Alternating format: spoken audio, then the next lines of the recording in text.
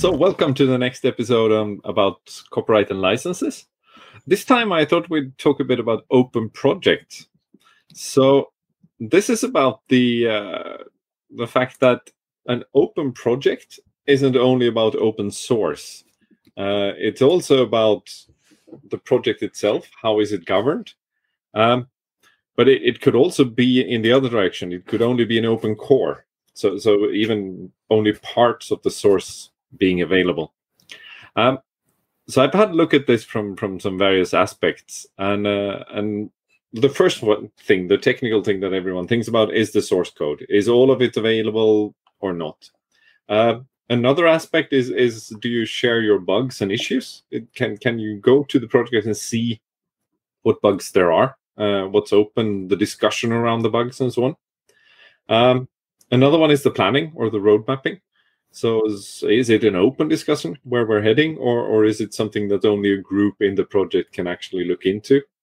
And the governance is like the ultimate one. So who is the dictator for life, so to speak, or is there a team running the project that you can join, or is it a company that owns it, so you need to be employed by it to sort of have influence in there?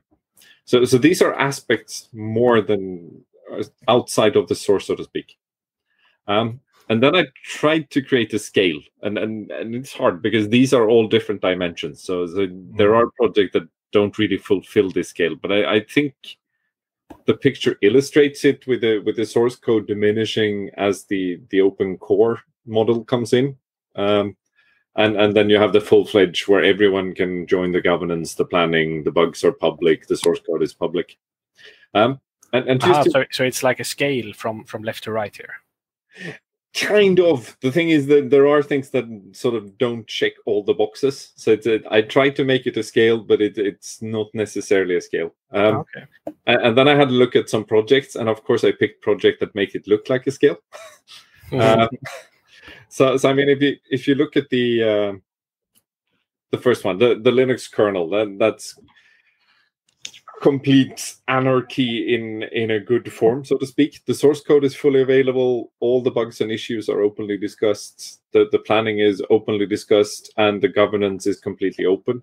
Anyone can sort of create their own fork, and the governance is open in the manner that there is no sort of governance around it. So you mean that anyone can file like a contribution, a patch, and get it into the kernel? Well, if you pass Linux, but anyone can sort of have their own kernel tree as well. There are multiple kernels, even though Linux heads the mainline without forking. So I say you can definitely join the discussions around it. So I would call it very open. I agree. Good. So then, looking at the other end of the scale, you have something like Android, where you have an open source, and you have the Android open source project, but it's open core because the Google services are still proprietary and something that you cannot get access to. The planning and road mapping is very close down, and you don't even see the intermediate development steps in some cases, but you get these releases every quarter, every 6 months. And the governance and bug tracking and all of it is sort of internal Google tools that are only available to select suppliers. Is this true for all of Android, or is it like, if you look at only the Android open source project, would this still apply, or would you have moved the icon more to the left then, or is that also it's just open source? Open source. I'm not sure if you can find all the bug trackers and so on the open source project page. I'd have to check that. But the planning and governance and to some extent the development deltas are still kept. It's still the same. Okay. On the inside, so to speak. Just to make matters worse, from my experience, every mobile vendor has their own version and tree with exactly the same or even worse from an open perspective. Yeah, exactly. With their BSPs and add-ons and whatnot. Yeah. At least they are publishing it via Git, although a bit late perhaps, but at least it's in Git or it's version controlled, so you don't get a tar zip or something. Yeah, definitely. I mean, they work as an open source project for parts of it, but it's only an open source project. It's not an open project, so to speak. Mm-hmm. And then I've seen a Swedish consulting company that was procured by actually your hometown, Johan, Alingsås, and it was supposed to be an open source project. And at the end of the project, they uploaded a zip file at SourceForge, and we're done. Technically, you do fulfill it, but yeah, exactly. So that's open source, but it's not an open project. Yeah, and technically it would already be open source if you only delivers the source to the user. Absolutely. And yeah. I think that's relevant and important distinction to make. So thanks. Yeah, and I think on this scale, everything is open source and everyone plays by the rules. It's just a scale in how open you are, so to speak. So it's and I even go so far as to say that having an open project and opening all of this is not implied by calling yourself open source or free software. It's just that you can do this from different dimensions. So there is no right and wrong in this scale. Yeah, exactly. I mean, but I suppose the strength in releasing the software as open source or free software is that if people are dissatisfied with the way the governments are planning are done, it's always possible to fork and create a separate community for, well, whichever project. Yeah, and that you see around. I mean, Android has all the open source variants. I can't recall a name of one of the alternative OSs, but there are a number of spins that has like alternative implementations of the Google services and Linear OS or something like that. Yeah, exactly. Yeah, and the Cyanogen guys, or is that the same? Maybe I'm not sure. Yeah, I'm not sure either, but there are some variants out there. Another project that's interesting is the GCC project, because I sort of put that in the middle of the scale. So having looked at it, I mean, the source code is fully available, the bugs and issues are available, but the planning is sort of handled by a governance team, and the governance team is composed by important stakeholders. And at least to me, it wasn't completely transparent in how you get yourself onto that board, which means that I would say that it's less open because it's harder to influence the direction of it. I mean, looking at Linux, it feels like there you go only on the engineering merit. They don't really care what you change. Here you have a planning board that sort of sets the direction and sort of validates it from that perspective. And then looking further, we have something like GitLab, which is another version of an open core project, where they share their bugs and issues. But of course, being open core, they also govern the planning and so on as a company and make sure that the open versions and the corporate or commercial versions still differentiate somehow so that they can get paying customers to pay for the development of all of it. And then we have a mover, Qt, which is kind of interesting because they started outside open source at all and had their QPL license, which wasn't really open source. And then they gradually moved in sort of an open core GPL direction. And then in the whole turmoil, so it was originally developed by a company called Trolltech that was acquired by Nokia. And then when Nokia changed to Windows Phone in the whole ELOP happening, the engineering team and the organization around Qt tried to save it by creating the Qt project that has an open governance around Qt. And I mean, the maintainer role of a Qt module is not tied to being employed by the Qt company, which is the current copyright holder. It's more of it's an open governance model around it that's clearly defined in how you get to different roles and so on. So they've made a journey, and they're still moving. I mean, they are now experimenting with the market and moving perhaps towards an open core model, I would say again, with certain add-on modules being commercial only. But it's interesting that this scale isn't fixed. Yeah. I mean, I suppose you could be a company that uses the open core model, and for the for the core part of things, you would be all the way to the left, whereas on the add-on part, it wouldn't even be source available. Exactly. Yeah, and if you look at the Qt company, I mean, I've worked as a commercial customer to them and paid for support. And then, of course, there is an extended bug tracker with the support tickets for the commercial customers that has a guaranteed response time and so on. So it's two slightly different worlds. But it's interesting to view it this way, because if you go for something like Android, you're really... then you need to be able to maintain it yourself, because you don't control the direction of it. You don't do it in any of these perspectives because it's a bigger community, but then someone else clearly has control over it. While for Linux, it's really a controlled chaos. Nobody directs the projects, and then everyone does it. So you're less likely to sort of be overrun by the main project.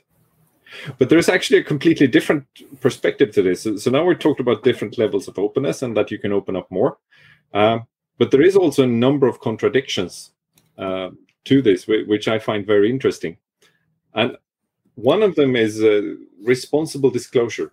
So I spoke a bit to Daniel Stenberg around curl.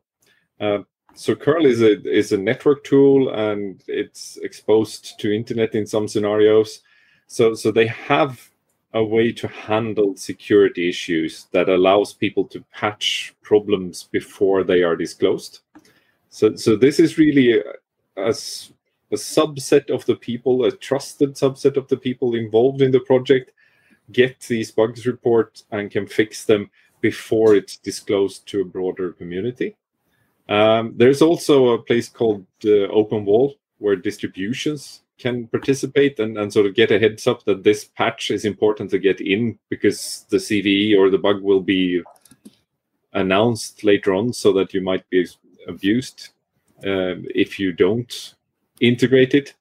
So it's an interesting side track. So you protect the users by not disclosing everything to the users. There are other aspects to this, like trademarks. So we've spoken about patents and stuff. Trademarks is a different thing. So you can restrict who can reuse the name of your project. So it's fully open source and everyone can fork it and do whatever they like, but you protect the brand. So examples of this is Arduino, Mozilla, Firefox, and so on. So it really controls legally who can create an official configuration, while not restricting the other freedoms that you have in from the open source definition or the free software definition.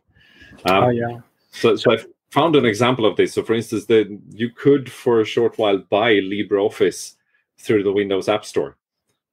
And this could then be stopped by them having the trademarks. It cannot be called LibreOffice and you can't use that icon.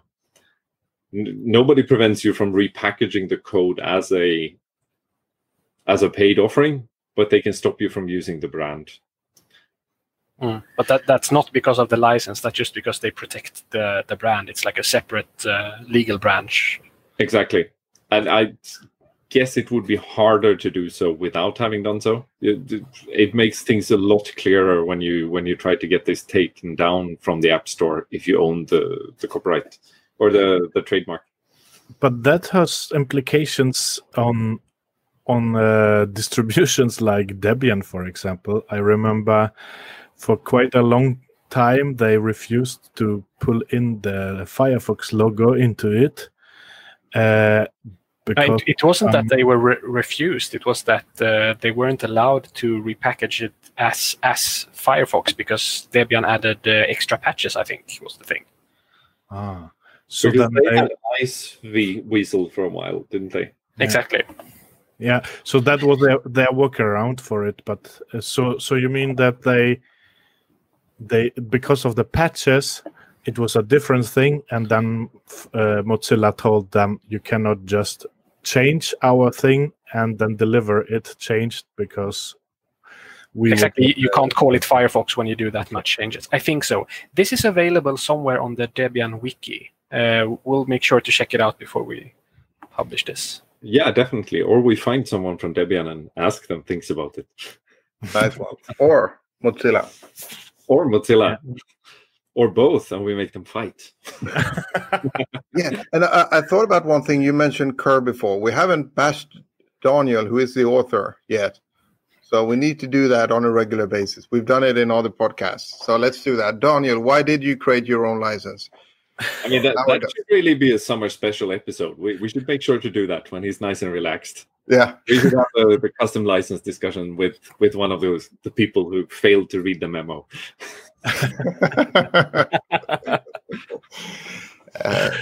But isn't there any project that takes trademark the other way around, saying that you can't rename it? That I don't know. And can you actually do that? Do you fulfill the freedoms then? Then you restrict what you change. Yeah. Under the distribution. Wow. We need a new lawyer. Yeah, we need to find someone. Yeah. No, but So are you, for example, allowed to take the Google code and the Android code and call it like Zebra or whatever? Yes, and that's done by Linear OS, isn't it? That's basically Android repackaged and added some more stuff to it. It's called Lineage OS, right? Okay. I think Linaro is a Linux consulting company. Or embedded guys. Yeah, I am confusing all of those. You're not the only one confused. That's good. Am I confused? No, you're confusing. Uh-huh. There is slightly more of the contradictions here. We discussed patents, so I mean you can check out our old episodes with Mirko around that. But there's also things like export restrictions, which used to be a thing at least in the late 90s and early 2000s. I think it's calmed down a bit. It's still a thing very much regarding Google versus Huawei. Ah, interesting. Then we need.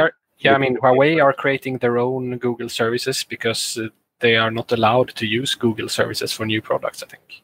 Yeah, but that's the Google services, so that's the commercial offering. But earlier, there were like encryption algorithms and stuff that you couldn't export to certain countries. I think that is still a thing, except I don't know. I mean, legally, it's still a thing in some places. It's just that people don't care. Yeah, I don't know how it works. I think that's still a thing in Sweden, for example. If you want to export something that could be like defense style material, you have to go through a special board or something. Cool. Yeah, we need to find a lawyer there, definitely. And we've already found a lawyer to discuss the third point, so that's coming up. So discussion around contributors license agreement, which is something that, for instance, Qt are using to enable their business model where they relicense the code commercially with support, or you can use it as open source on the GPL. So it's not a restriction for the end user. It's a restriction for when you want to contribute things in sort of the mainline branch. But apart from that, that's the end of sort of this openness and closedness. Look at various projects. So yeah, we'll see you around for another episode, another week. See ya. Okay, cheers.